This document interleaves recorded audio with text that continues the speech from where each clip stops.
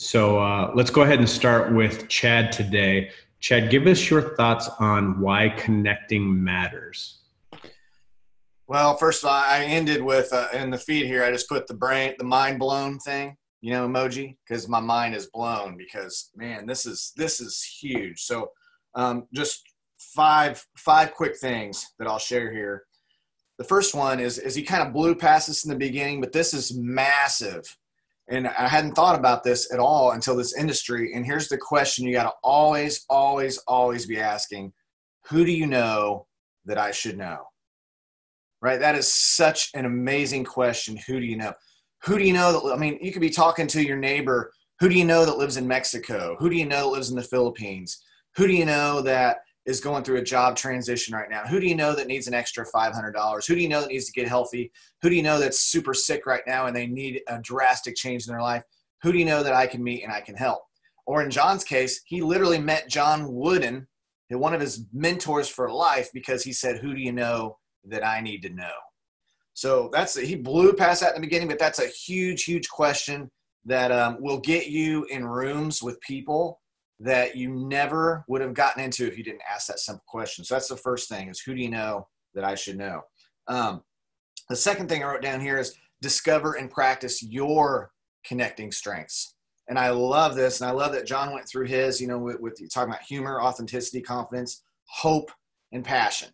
And, I wrote down hope. I really highlighted hope because we are all in this industry. We are hope brokers.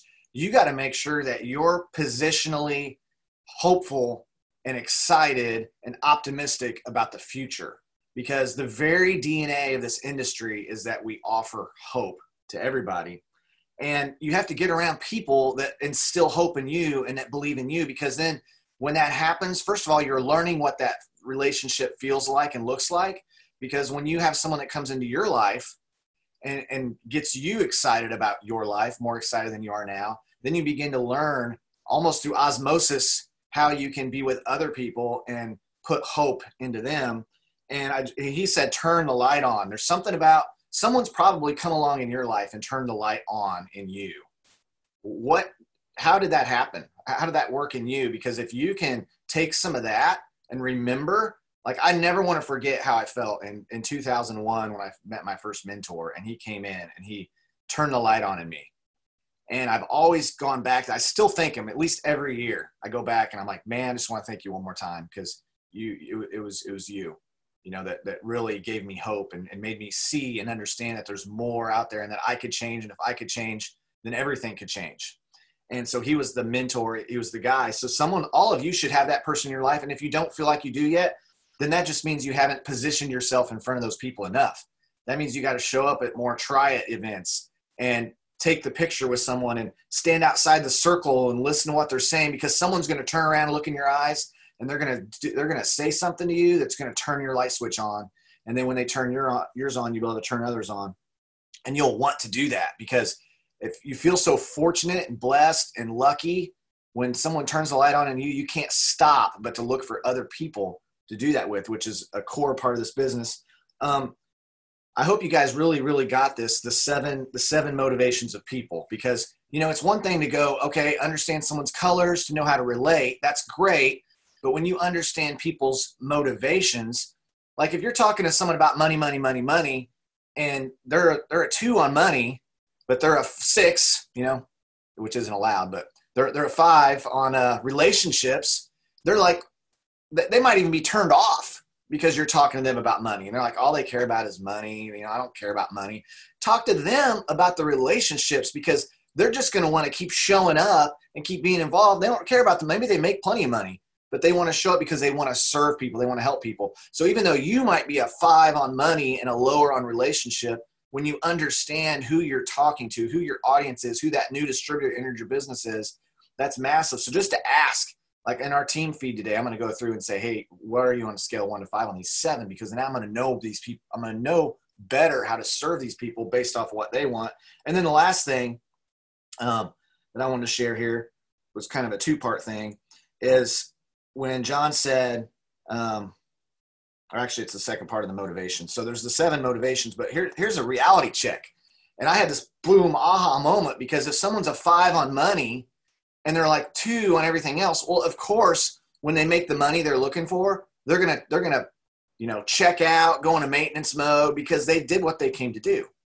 And so another big thing you're going to identify when you ask yourself and you ask your team, you're going to see people that are 4s and 5s and everything. Those are the ones that are going to have more staying power. They're going to be here longer because they have, like John said, the more reasons you have to be motivated, the more motivated you will be.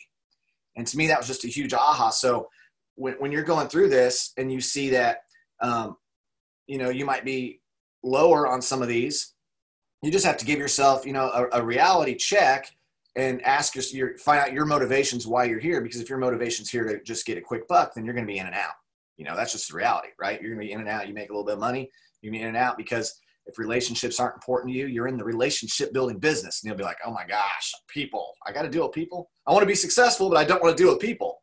So when you're a 4 or 5 in all of these, then you're going to be around a long time. And that's who you want to surround yourself with. That's who you want to find in your organization, because those are the people who are going to be here for a long time. Those are the people that are going to fight. Those are the people that are going to go through the struggles and the ups and the downs, and they're going to be there with you. So those 7, find out who on your team and where they're at on those 7, and then that'll help you be able to better lead and serve them too. So that's all I got. Connecting definitely matters, and it's something we need to do every single day. And I love this lesson. So good. All right. Take it over, Tay. Yeah, it's so good. And I had some of the same things that Chad had, so I'll just kind of be short with mine. The first was when he talked about discover and practice your connecting strengths.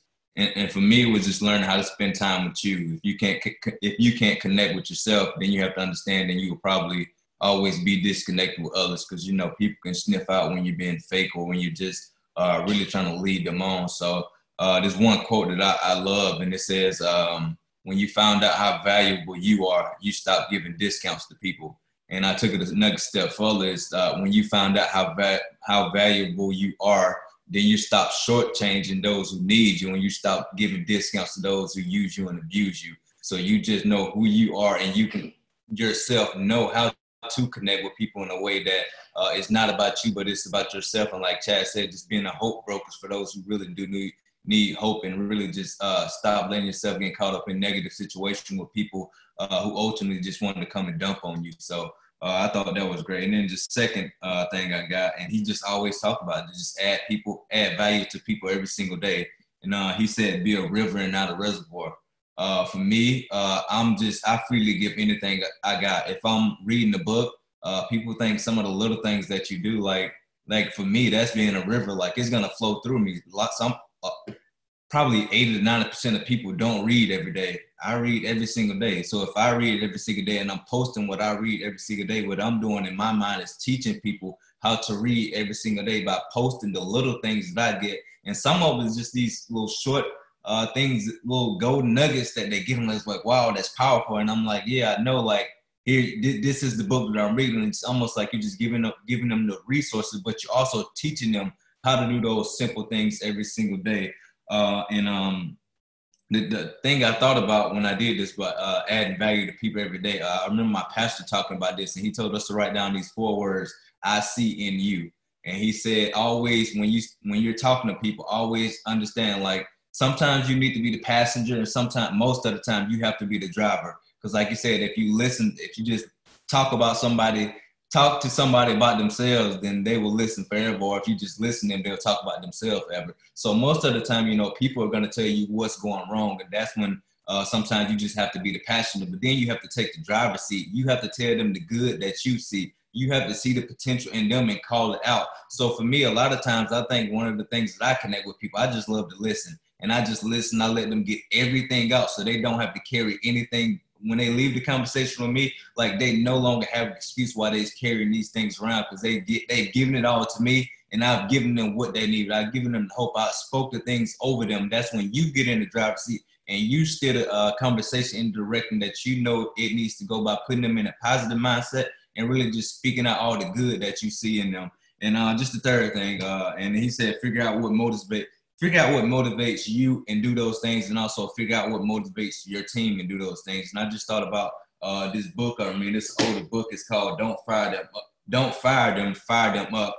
And it's an awesome book. And he talks about, one of the things he talks about it being a situational leader. He say, not only do you lead people differently and lead them according to the situations, but you also can lead the same person differently and just lead them according to their situation or lead them according to their strengths and weaknesses. So you just have to understand some of your people you may have to lead differently, and that's okay. But at the same time, some of your people, you have to recognize what motivates them and what doesn't motivate them and lead them according to those things. So just for me, it's just learning your team, get to know your team. Like, you know everything that they love, you know everything that they dislike. If you're doing things that they dislike and you can't create momentum, you have to understand like that comes back on you because you're doing things that you already know that they dislike. So when Carrie she wants to do things and she always asks me questions. She always hates when she asks me questions. I make her do probably the most basic thing. I just say, go straight to the team and ask them. Like, I can tell you what I think you should do, but they're going to tell you what they want them to,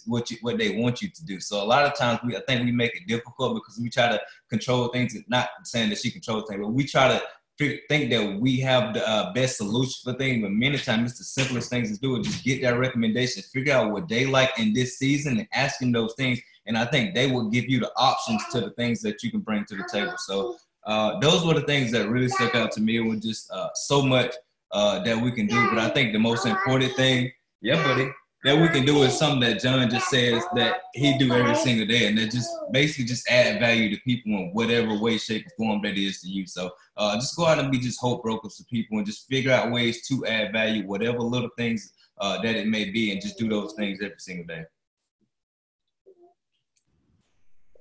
That's so good. I think the one point that I really want to point out on here is when it comes to connecting, when was the last time you asked, who do you know that I should know? It's almost like asking for a host to post, but you're just asking, who do you know that I should know?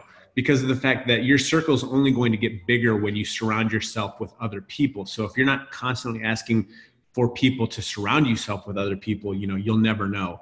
Another thing that's so amazing is I think every one of these conversations that we have, we're adding to your library. If you have never read How to Win Friends and Influence by People by Dale Carnegie, and you're missing out. That was a life-changing book for me. I probably got it when I was 18 and have read it probably 2 or 3 times.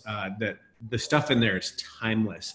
I love these 3 points of, one, you have to value people, because if you don't value people, how can you add value to them?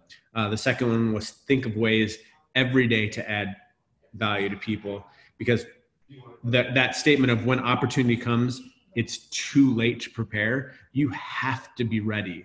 You need to be preparing now for when opportunity knocks so that you can answer the door. If you're not preparing now, you're not going to be at the door when it knocks. The third one was every day look for ways. You have to look for ways to add value to people. It's as simple as looking for something to tell people that they've done good for the day. Somebody connects with you on your team and says, hey, I signed up a customer. Great. That's a great time to add value.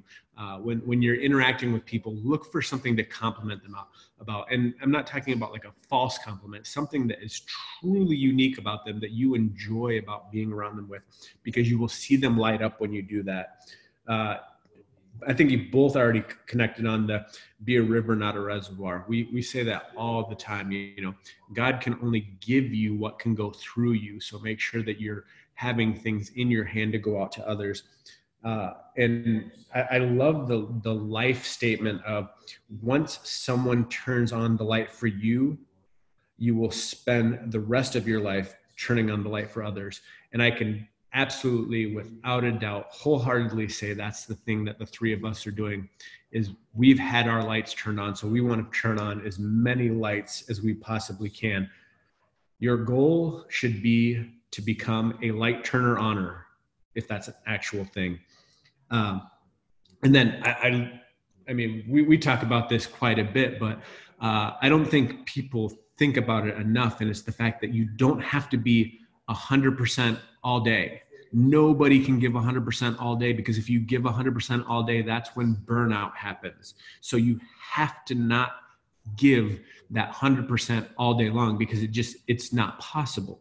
But you better know when in your day you need to turn up to 100. It doesn't have to be all day. It can be in short spurts, but you should know when that is. Because if not, once again, that opportunity knocks and you're not there with 100, you're going to miss it and it's going to go right by you.